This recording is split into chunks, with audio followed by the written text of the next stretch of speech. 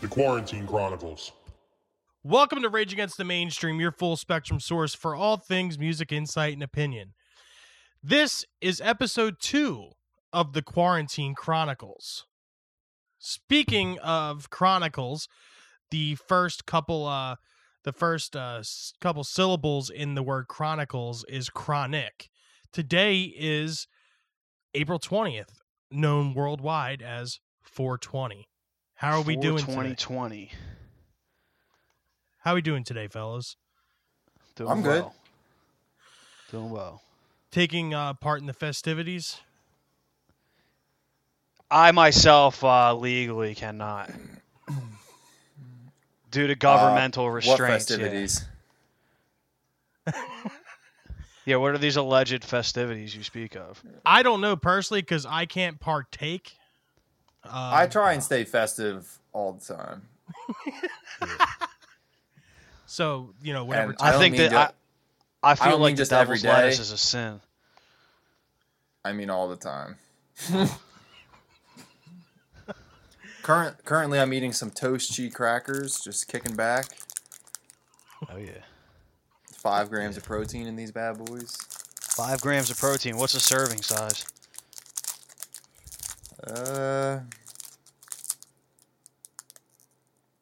The full 6 crackers. Damn.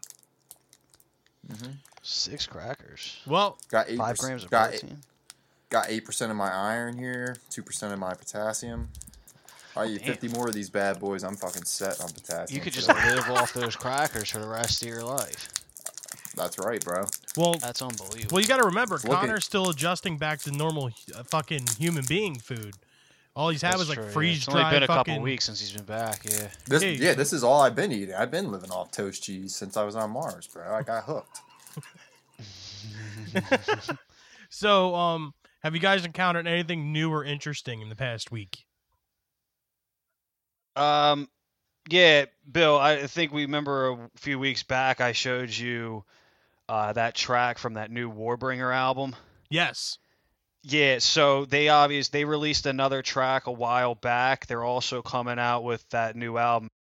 Drops in 4 days. They dropped another song off of it the other day. And it's good. Like I showed you that first track. The first track was Firepower Kills. They dropped the second track's called The Black Hand Reaches Out. Yeah. And yeah, if you like that first song by them that I showed you from the new stuff, you'll like this. I mean, it's just like I mentioned last week with Testament. Like this is another newer thrash band that has like that old school 80s vibe to it. And it's good. Like I like when newer bands, because we constantly talk about, I rather hear something that's like comfortable and familiar, that's good, as opposed to something groundbreaking that's, terrible. And this, Warbringer's definitely putting out consistent music. The new album drops in 4 days. Kind of excited for that. Oh, hell yeah. Have you encountered anything new or interesting, Connor? Yeah, Redman's January single, Slap the Shit Out You. Oh, dude. It's pretty good. That song's Did you guys hear that? Yeah, Hell the, yeah, the dude. fucking music video is hilarious. Yeah. Oh, you guys did hear it? Nice. Yeah. Yeah. Can you buy me? awesome. What was the one thing? It's like, can you buy me some shoes? I'll slap the shit out you. Oh man, that was funny. Good old Reggie Noble. A couple weeks ago, I was cruising through the good old Twitter sphere, and that band that I listened to and recommend a lot of their shit, the band Camino, they parted ways with their bass player, and they claimed it was for personal reasons. And due to some digging in on their Twitter, turns out that he was basically doing like the normal scumbag fucking rock star thing and like messaging fucking like preteens and shit and sending dick pics and like, this is who I am. Dude, just when you think like man, I found something that's like wholesome and like nice, and it's like, nope, sorry, bass player's a fucking jerk off. I guess let's roll into On This Day in Mini Music History. Connor, would you like to do this, the honor? 1971. We have 5 friends at San Rafael High School in California coined the term 420 as a euphemism for smoking marijuana. April 20th becomes a popular day to spark one up, as does 4:20 p.m. every day. Note that the Boston song Smokin' clocks in at 4 minutes 20 seconds, and if you multiply the title numbers in Bob Dylan's Rainy Day Women number 12 and 35, you get 420. God, so clever. Yeah, it's Isn't so that song clever older these than artists were. 1970? Huh? What song? Is it Rainy Day Women? Rainy Day Women came out in the early 70s. That's off of Blonde on Blonde. I'll tell you right now. But I know... It's from 66. What, Blonde on Blonde? Yeah, so... Yeah, so 66. Okay, so, I mean, right around that time. So Yeah, I we're feel like saying that's a Bob Dylan coincidence. actually was way ahead of his time. Yeah. Pointing that. Damn. Fuck yeah.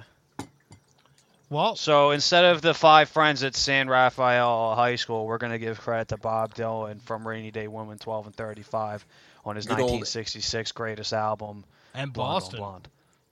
Blonde on Blonde's my favorite by Bob Dylan. Yeah, oh yeah, that's by. It's funny because when we talk about certain albums will become the certain favorites, but for a long time it was Highway 61, even though that's kind of like their most publicized through Bob Dylan. But yeah, Blonde on Blonde, because Visions of Joanna is probably one of my favorite songs by him. Stuck Inside of Mobile is my favorite. Dude, Bob Stuck Dylan Inside of song. Mobile is so fucking good. Yeah. Oh, and Smokin', that album was actually released in '76, self-titled by Boston. So Well, that Even- makes sense. Boston, yeah, kind of took from that 1971 statement of these 5 friends. But again, Blonde on Blonde came out in '66, so we know where to give credit. That Boston album is fire, though. Oh yeah, that first one. I mean, it's fun. Yeah, I guess It's- everybody knows that. yeah, it's funny because the album itself, I got a bunch of records that were handed down to me from my mom. I got them from Christmas, and I got this Audio Technica fucking turntable, and I bought a receiver and some speakers, and like she had that first album on vinyl, so like I actually get to listen to it like it's in its original pressing. 1993. Looking to mimic the success of New Kids on the Block, entrepreneur Lou Pearlman sets out to create his own boy band. After auditioning hundreds of performers, he chooses 5 unknowns to be his Backstreet Boys. Yeah, I mean, I was on YouTube and they actually have the Lou Pearlman documentary on there, and it just shows that he's fucking he was like an opportunist, dude. He saw the right time to do this kind of thing, and he made it happen, and he just got greedy with the whole fucking bag, and he, did the NSYNC thing to compete against the Backstreet Boys, and then there was a couple girl groups that he did too. And basically, that MTV show, Making the Band, that was him. Yeah. Well, it's funny because when we watched that documentary a while back, like, I mean, obviously Backstreet Boys is just kind of like, a nostalgic view of our generation. I mean, that was just something that came out of left field and became like a staple in music for a period of time. It was a huge wave. But just like Lou Pearlman, I know you said there was a documentary about him himself, and we talked about that after the Netflix documentary. Like, it would be cooler to see just a documentary on Lou Pearlman and exactly what he did. Yeah. The whole fucking, NSYNC and Backstreet Boys thing, at the end of the day, dude, like, Lou Pearlman was a businessman, and what he did, I mean, he made 2 acts extremely profitable, and, I mean, you can't really knock the guy for that small bit of, like, what he did. I mean, at the end of the day, No, it's you fucked definitely up, and you can't. get to see. You definitely can't fault him for that. But just the way, like, he went about doing things, like if you do get the chance to watch it, it shows you, like, the fucked up shit he was doing during and after the whole boy band craze. Like, it's something else, dude. It definitely makes you question his abilities of a businessman. Yeah. He's dead now, right? Yeah, he died in prison. Yeah, he died in prison. Perfect. Yep. I guess we'll never know the truth. 1999, rapper Mace, age 21, announces that he is retiring from music in order to, quote-unquote, follow God. He returns with his 3rd album, entitled Welcome Back, in 2004. Just in time for him to get smashed by Kanye West. Yeah, he entered Basically. back in the scene at the wrong fucking time there. Yeah, he definitely did. Yeah. But Mace, though, he actually, like, I remember him in the late 90s. And I remember specifically because I used to play this like weird fucking game where it was like almost like Tekken or something, and you were like rappers and you fought. It was like some Def Jam game.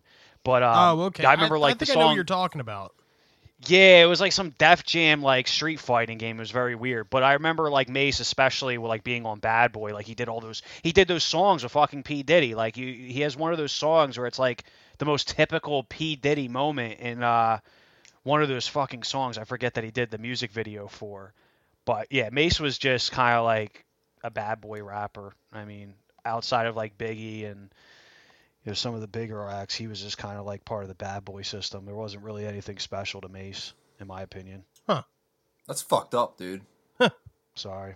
That's what happens when you go and follow God and come back when you think you're going to be relevant. I mean, when was the last time you could tell? Name me like one Mace single. Welcome back. Touche. Well played. Yeah, I mean, I can't really think of anything. Yeah. But yeah, I mean, there's no highlights to Mace in my opinion. Yeah, maybe that Def Jam fucking fighting game. Yeah. All right, so Def Squad. All right, so let's roll into our main topic here.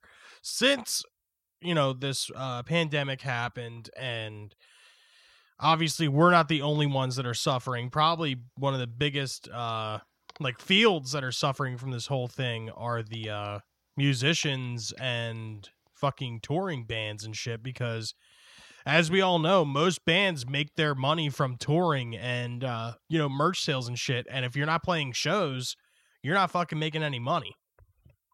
Yeah. Now, I guess the question that this poses is shows that were in fact canceled. I remember last week I had mentioned that the Dropkick Murphys did the live stream full show. It was an hour-long show on YouTube. Now, do we feel like it would be a good idea if these bands were to do live stream shows, concerts, and use it as sort of like a pay-per-view type thing? So I'm not paying for that bullshit. So this is the way I would go on see YouTube and watch whatever concert I want from the past. I'm not going to pay to see a new one. Yeah, so this is the way I would see it, because you see like pro shots and stuff like that of like concerts like after they've been recorded and after it's been produced and you're able to kind of see it on YouTube later down the line. Yeah. Given this circumstance, I think it would be really fucking cool. I don't think they should charge what ticket prices would cost. I don't even think they should charge what like UFC fights would cost. But if you figure the ability, like even if it was like $9.99 to like see one of your favorite bands, like from because like you go and see recordings, like most of the time it's from someone's phone. Yeah. And for some reason, I don't know what it is, it's like every single time, and not to be totally fucking rude, but I'm going to say it, it's like every single person that records these shows has like Parkinson's. Like you can never get like just a fucking steady camera. You never get a good view. Nobody ever like it's just a very poorly shot video. I can agree with that. Yeah, dude. So I mean, if there are shows that they get recorded from like a very professional stance. Like I remember, Bill, like I showed you that drum cam video of like Danny Carey from the most recent like Tool tour. Yeah. I mean, even like I mentioned, like pro shots of like actual live DVD, tours that you get to see later down the line after it's released. Yeah. I would pay like $10, $20 even for certain bands. And if you think all the people that can't travel, if you play one live show and be able to put it out there and you get the entire nation, entire world to be able to pay for that streaming. Yeah. That'll compensate for the ticket sales for like each individual show. Not happening. Yeah, no, I know it wouldn't happen, but I'm saying in this circumstance, for concerts. People are not. Bro, I paying guarantee for you, if concerts. Rage Against the Machine right now, instead of what they were doing with Coachella and everything coming up, if they put out a live stream show for $9.99, you know how many people would buy that? Oh yeah, dude. A lot of people would definitely pay for that.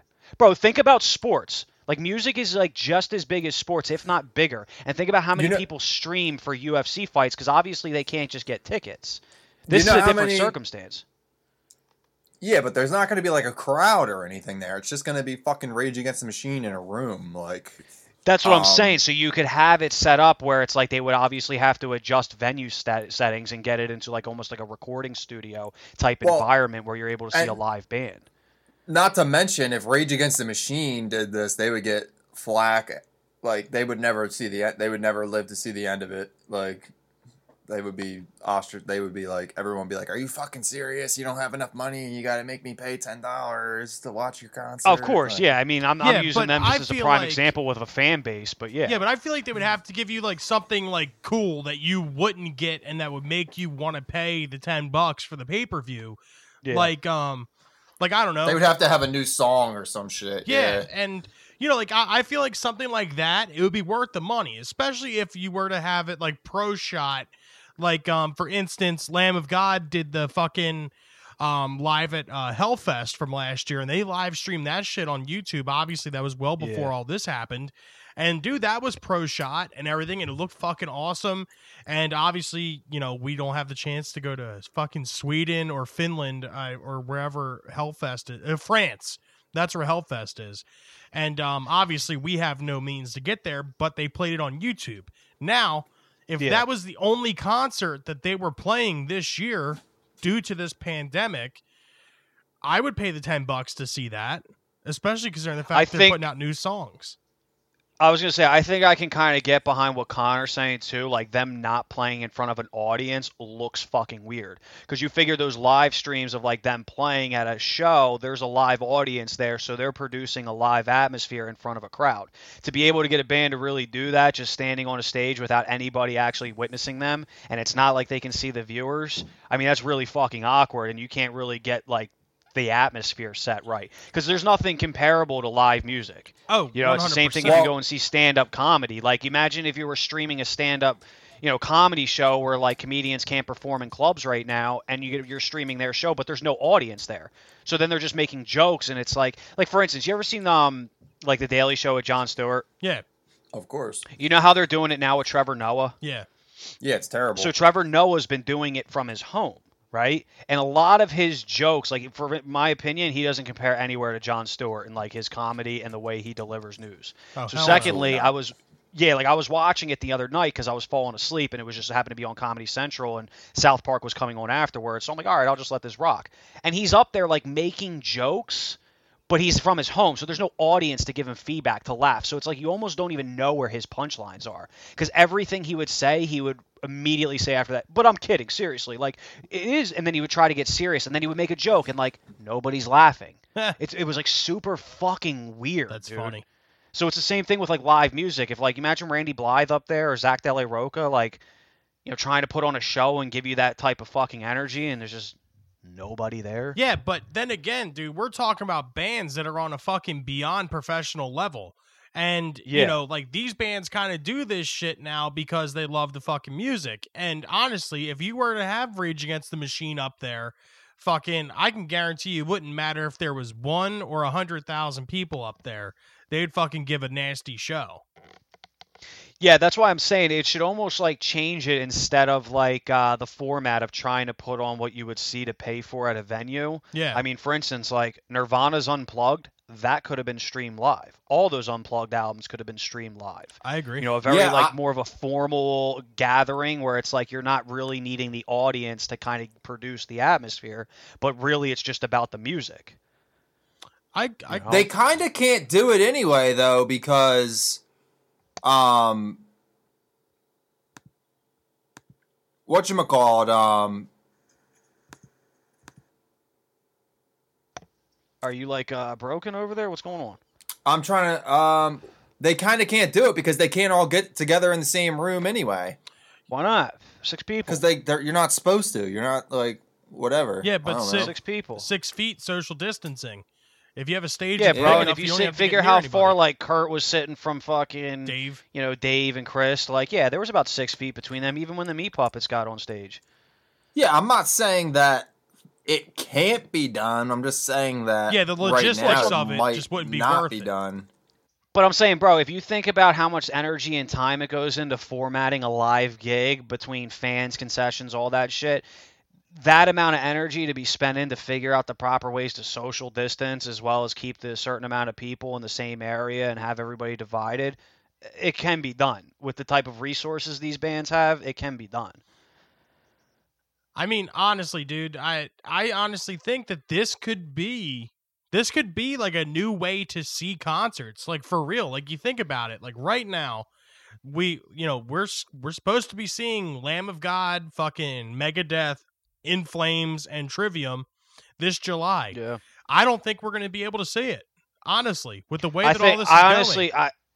I honestly think just because recently in the news, it's a possibility that things will be going by July, but I still think events that were originally scheduled aren't going to be on the same time frame. I mean, if you think about sports in general, like, the Masters for golf was supposed to happen a couple weeks ago, and they postponed that all the way through till November. Yeah. So they're planning like way in advance because they don't want to rush into it. It's like, as soon as like the globe, I guess you could say, open backs up to be able to go out and socialize, people aren't going to immediately be like, all right, the event that we had planned from last year is still on at this same exact time. Yeah, I definitely see that. But it's like, with the whole thing you're saying too, Bill, with this being like a new way, I don't think necessarily it could create a new trend, but it's a new opening. Because like you said, like there's so many shows, like I would love to go fucking see like Death Fest in Maryland.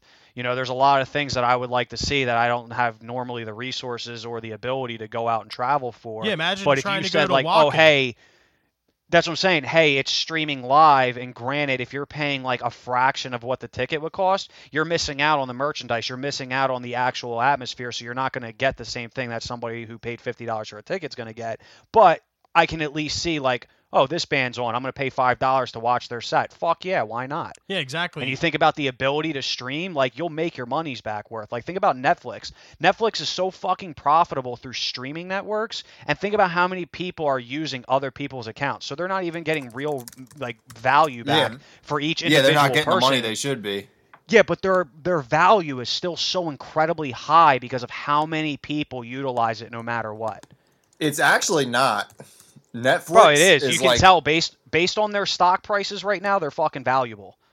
Oh yeah, they are going up. For a while they had like now. a negative. Yeah, okay. Last time I looked at it, they were like not doing well. Like their stocks are like $3.60 a share. I mean, like if you figure that, if you put that on a pedestal, Apple's at like $2.50. I mean, you think about the standard.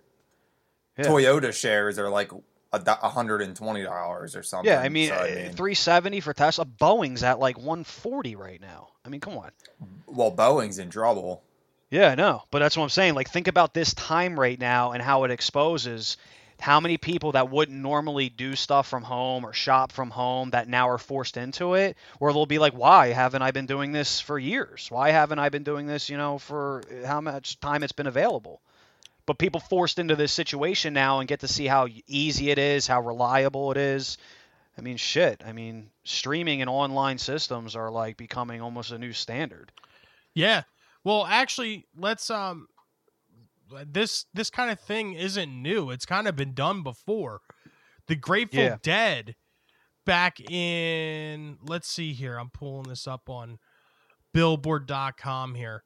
The Grateful Dead concerts made $52 million, set a record for biggest music pay-per-view event ever.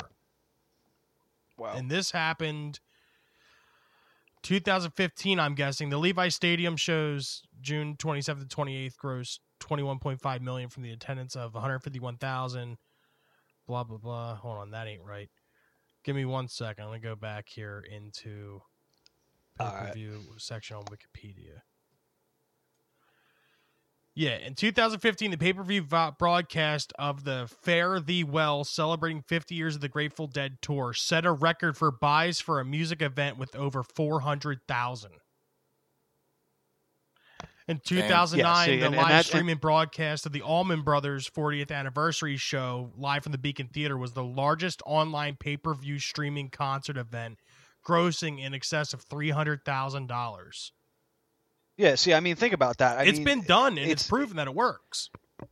Yeah, exactly. And if you figure the way we talk about, like, streaming really taking out of the pockets of record sales and stuff, this is just another way to boost income for these artists. Exactly. Because, like I said, at the end of the day, like, when I'm sitting here watching YouTube videos of older shows or shows from 2015, 2012, whatever the case may be, like I said, if I got fucking expendable income and you're telling me I can spend $15-$20 to see Rage Against the Machine at Coachella, just watch their set, fuck yeah, I'm going to pay for it. Oh, yeah. And I keep using Rage Against the Machine because you wouldn't rather just watch it on YouTube for free like a month later? But this is what I'm saying. If that comes down to it, like, a lot of these shows don't get real good quality because it's from someone's phone, and it totally ruins the experience. No, but I think what Connor's like, how many live shows have I think what Connor's saying is, why not wait for a month for someone that did pay the money for bootleg it? Bootleg it. Yeah, I mean, that's obviously a possibility. I mean, I don't know. I mean, it depends because again, I would treat it as almost like how people get prepared to go. I'm going to my friend's house because he bought the fight on UFC. Yeah, exactly. Depending on the event, I would make it a thing where it's like, yo, I'm having a fucking party. This band's playing. Everybody come in, pay $5 or something, depending on what the price may be, and fucking have like a thing with it. Yeah, exactly. And I don't know. I mean, I'm not. I just feel like it's something that could work. I feel like it's definitely something that people need to be looking into, or at least bands that are being affected, and bands that are touring like that, or even like the to the extent of Patreon and stuff for like smaller bands. Like, open up a Patreon event where you fucking charge somebody $5 to go see a show. I mean, honestly, like, what do you have to lose at this point? You have nothing but time. Nothing but energy to do it, to make money, to support yourself. Yeah, I'm curious if, like, at any point they ever sat down, like, as the record industry and, like, broke down the logistics, like, if the, cost value is actually worth it, like, in gaining profits with however much money it might take to actually produce something like that, and what they could possibly gain in revenue. I'm curious if they've ever really thought into that. Yeah, I mean, I just think, because in reality, if it takes a couple $1,000 or $100,000 to, do the production value of getting it recorded as well as being able to stream it, but you make $300,000 in sales, like, really, you didn't gain too much, but what did you lose? Nothing. Yeah, that's true. And plus, like I said, it's just a way for all of us that are stuck in our houses to feel like we're living a little. Yeah. That's what I'm saying. It's like something to look forward to. The same way if you're going to a show. In this circumstance, like I said, that show you mentioned particularly, like the Lamb of God Megadeth show, if that came on a streaming thing, like, depending on the situation, obviously I would want to see it with people that would enjoy it with me. But, like, on a night like this, if you said it was coming on at like 6 o'clock, more than anything, because I really wanted to see that show and I really want to see those bands, I'd probably pay for it tonight because I would treat it like if I go to the movies to see a movie that I could have very easily have seen when it was free in a few months. I agree. You know what I mean? Or bootlegged on the Water Twig in a few months. Yep. A lot of people don't have money right now either. Yeah, well, once that stimulus comes through and the unemployment's jacked up, which has been,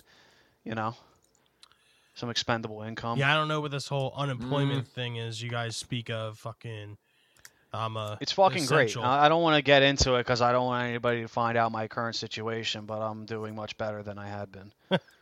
Yeah, I'm making $100 more. If the $600 comes in, I'll be making like $100 more a week than I was when I was working.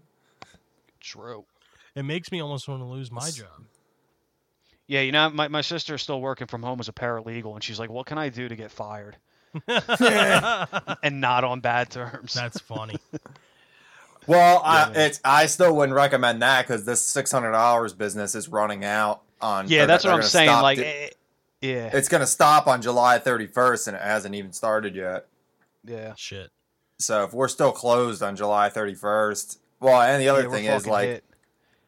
Well, we're getting all the back pay no matter what to March 29th.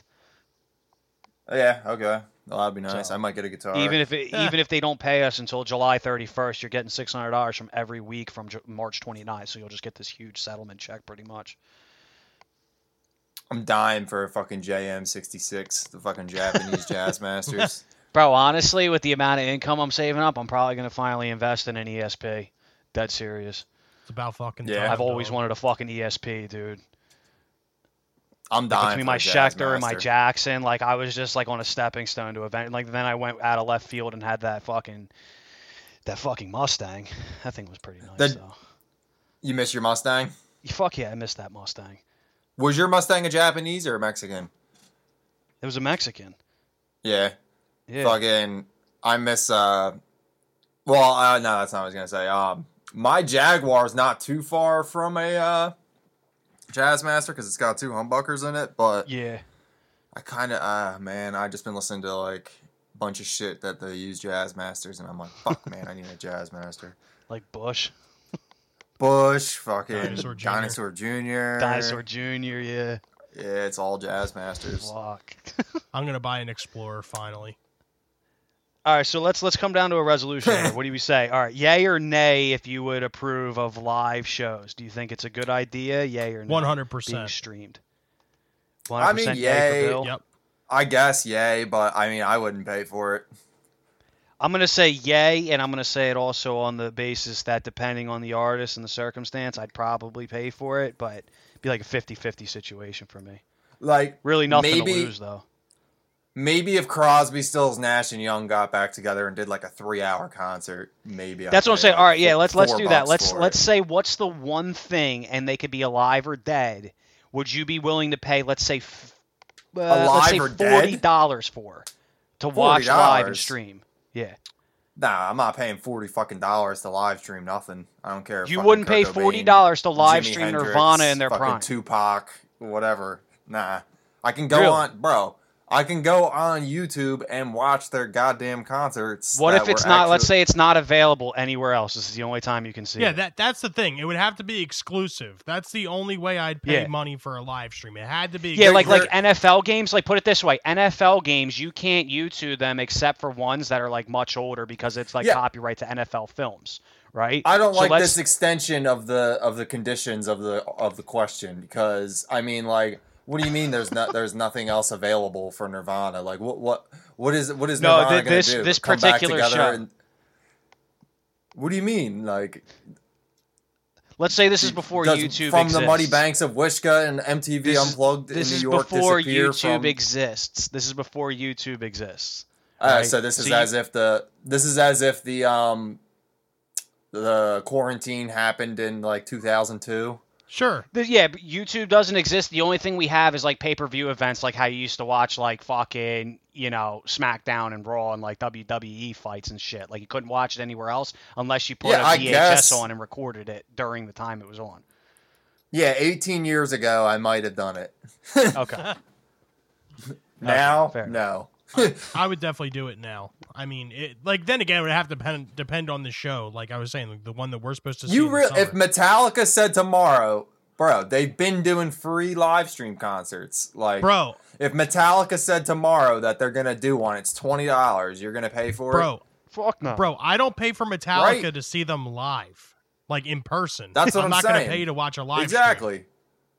Yeah, That's Metallica's like Foo Fighters for me. If their ticket prices go over $60, I don't really care. Yeah, but this is different though. If the only way I'd pay for a Metallica live stream is if they were touring on the Black Album, like back in the 90s, like 1991 or 92 would be the only way I'd pay for a Metallica concert, or a live stream. The technology's progressed beyond that because you can always just go to fucking YouTube and watch a different concert from this band. Yeah, but like what I'm saying is the only way I got like a weird like sense of loyalty to that if it was in that circumstance. It's the same thing as like to me as like owning an album as opposed to streaming it for free. Like there's certain albums I'll go and buy that I already have downloaded. The way to go for the streaming right now is for the bands to be going for goodwill with the fans. Like, do a free live stream and maybe try and get some ad revenue going in it. But other than that, you're not gouging the fans right now for like fucking pay-per-view concerts. Like, that's how I look at it. Fucking Metallica's getting ready to play Enter Sandman, and James is like, man, I'm parched. Ooh, let me crack open this Red Bull. Yeah! Like, oh yeah, I know. I've been making $10 million a year since fucking 1985. But you guys got an extra $30 to spare for a live stream to see us play. Like, they just need to bring back like Unplugged, dude. I know a bunch of you are unemployed right now, and on the brink of starving. But got why pay your rent when you can pay us to play songs that we've been playing for 30 years? Yeah. Why not? For me, your landlord can wait another week. Like I said, it's not a terrible idea because I do think there's some money that could be made off of it, but Yeah, I mean, Yeah. Again, like I said, I wouldn't pay for probably anybody's live stream. Like, pretty much, because there's plenty of them for free out there. I was just going off of like bands that require to tour in order to survive. You know what I mean? I'm not obviously not talking about bands like fucking Metallica and shit like that. I mean, like, you know, like bands like Dinosaur Jr. or bands like fucking like Living Colour and shit. Like these bands that, you know, have to tour in order to survive. Yeah, they don't make stupid money anymore. Exactly. Yeah, okay, that's a little that's different. Where I was going from. But even still, like for Living Colour to like reach out to their fans and like try and squeeze some money out of them, like it would have to be a smaller time band than Living Colour or Dinosaur Jr. for me, because they've both made it to the point where they're comfortable. Like it'd have to be a band where they're like they haven't made it yet, and like this is like a disaster for them. You know what I mean? Yeah, well, you know, True. I'm just using Dinosaur Jr. and Living Colour as like an example, like a band that isn't to the fucking extremes of Metallica or Alice in Chains and shit like that. No, I hear you, but yeah, they've still made to me enough money where they can go a couple months without their touring revenue. Yeah, like obviously if fucking Motley Crue was like, yeah, we're gonna live stream, Vince Neil, fuck you. True. You know, I mean, like bands like, you know, even like the ones that I've been interviewing, like these guys like rely on touring to live, and fucking like there's not able to do it right now. And I just feel like anything like that, like a live stream, like even if you were to do like a fucking virtual festival, that's actually not a half bad idea. Bill Stock. Yeah. Bill Stock, dude, it's gonna fucking happen. How many We'll get days are we fucking- talking here? It would have to be 3 days. 3 days? We'll get fucking Warren G. We'll get fucking Spoon. We'll get fucking Sebado. There would have to be We'll get like a fucking Wow, Sabado? dude. There would have to be a rap day. There'd have to be. Shit, a are they rock going to play day with and then a Pavement too? metal day. Pavement, I think, reformed as well. Yeah, Bill Stock, dude. Yeah, Pavement, Sabado. Why don't we just fucking throw Modest Mouse in there too? Fucking. Let's start this Meat petition. Puppets. Go on Instagram and pick what band you would like to play Bill Stock and hashtag Bill Stock 2020.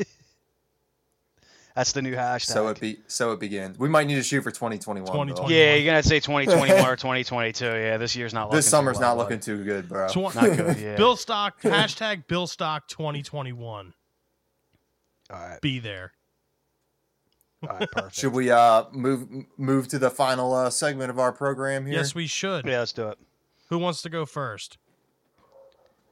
I got one. You got it. Sorry, yeah, I got one that's actually, I was just cruising through our Instagram and I got one that's pretty surprising that none of us have recommended yet. Fucking Deftones, 1999 magnum opus, Oh, wow, White yeah. Pony. Oh, wait, no. It was actually 2000. Sorry. Yeah, White Pony. Nice. Yeah. This is the only yeah, White Deftones Pony. album I can get with. Diamond Eyes was good. Really? You don't like Adrenaline or Around the Nah, Fur? not a big What? fan. Around the Fur is fucking Yeah. nasty too. Dude, Yeah. so is Adrenaline. Yeah. I gotta probably revisit because like I really couldn't get anything outside of White Pony. Dude, the first three are dope. You have to give them a But chance. dude, their influences on White Pony were fucking crazy. Like, they cited Tool, Faith No More, Nine Inch Yeah. Nails, The Cure, pornography era, The Cure, Smiths, Morrissey, Jeff Buckley. They specifically cited as an influence for the song "Knife Party." It's crazy. Bunch of rap and hip hop. Yeah, White Pony is probably in my top like 50 albums of all time. Yeah, it's good. It's good. Nice. Yeah, if you Yeah. haven't heard that album, it's that's got it. That's like an essential must listen. Yeah, White Pony is like there really has for me. You guys might not agree, but for me, it's arguable that there's been a better rock album released. Actually, nah, I already know. It's Toxicity's right there with it. Yeah. Yeah, all around. Actually, even System's first album, dude. That was before. Yeah, but I'm saying, yeah, I guess if you're saying for that time. I was saying I don't know if there's been a better rock album released since White Pony, but I might take Toxicity over White Pony. I don't know. They're close though. One day I'll take White Pony, another day I'll take Toxicity. Yeah, I guess if I had to pick one song off of White Pony, I guess it'd be Passenger with fucking Maynard. Nice. True. Yeah, it's a mood But album. yep, White Pony. That's my pick for today. Nice. Excellent. My pick for this week is the 1997 classic single from the Notorious B.I.G. off of the album Life After Death, Going Back to Cali. Bill, you like Life After Death better than Ready to Die? No, I like. I feel like both of them. That's what I'm saying. He can't. Yeah, Ready to Die is the Biggie album. I was just curious because I'm not saying because you picked that because it's better. I was just curious which one you like better. I like both albums. Honestly, I like the singles off of Ready to Die more. I mean, the singles off of Life After Death more. But as far as as far as a fucking like influential first album goes, fucking Ready to Die is it. Yeah. Dude, come on. You can't fucking tell me Hypnotize isn't fucking awesome. I wouldn't say that, but I would say that it's not as awesome as Juicy and Big Papa. I was just gonna say, Juicy is like Juicy's like top 20 greatest songs of all time, probably for me. Going Back to Cali is pretty fucking tight too. I don't know. I feel like Give Me the Loot, dude. Give Me the Loot, such a good fucking song. I'm just Ready to Die to me. Well, that's the thing though, is that it was his first. It was his debut album, and Life After Death was like it was like where he was like coming into his own. Like if there was a third fucking album, dude, that would probably top both of them without a question, a doubt. True. See, I'm a big Tupac fan, obviously, and what? No.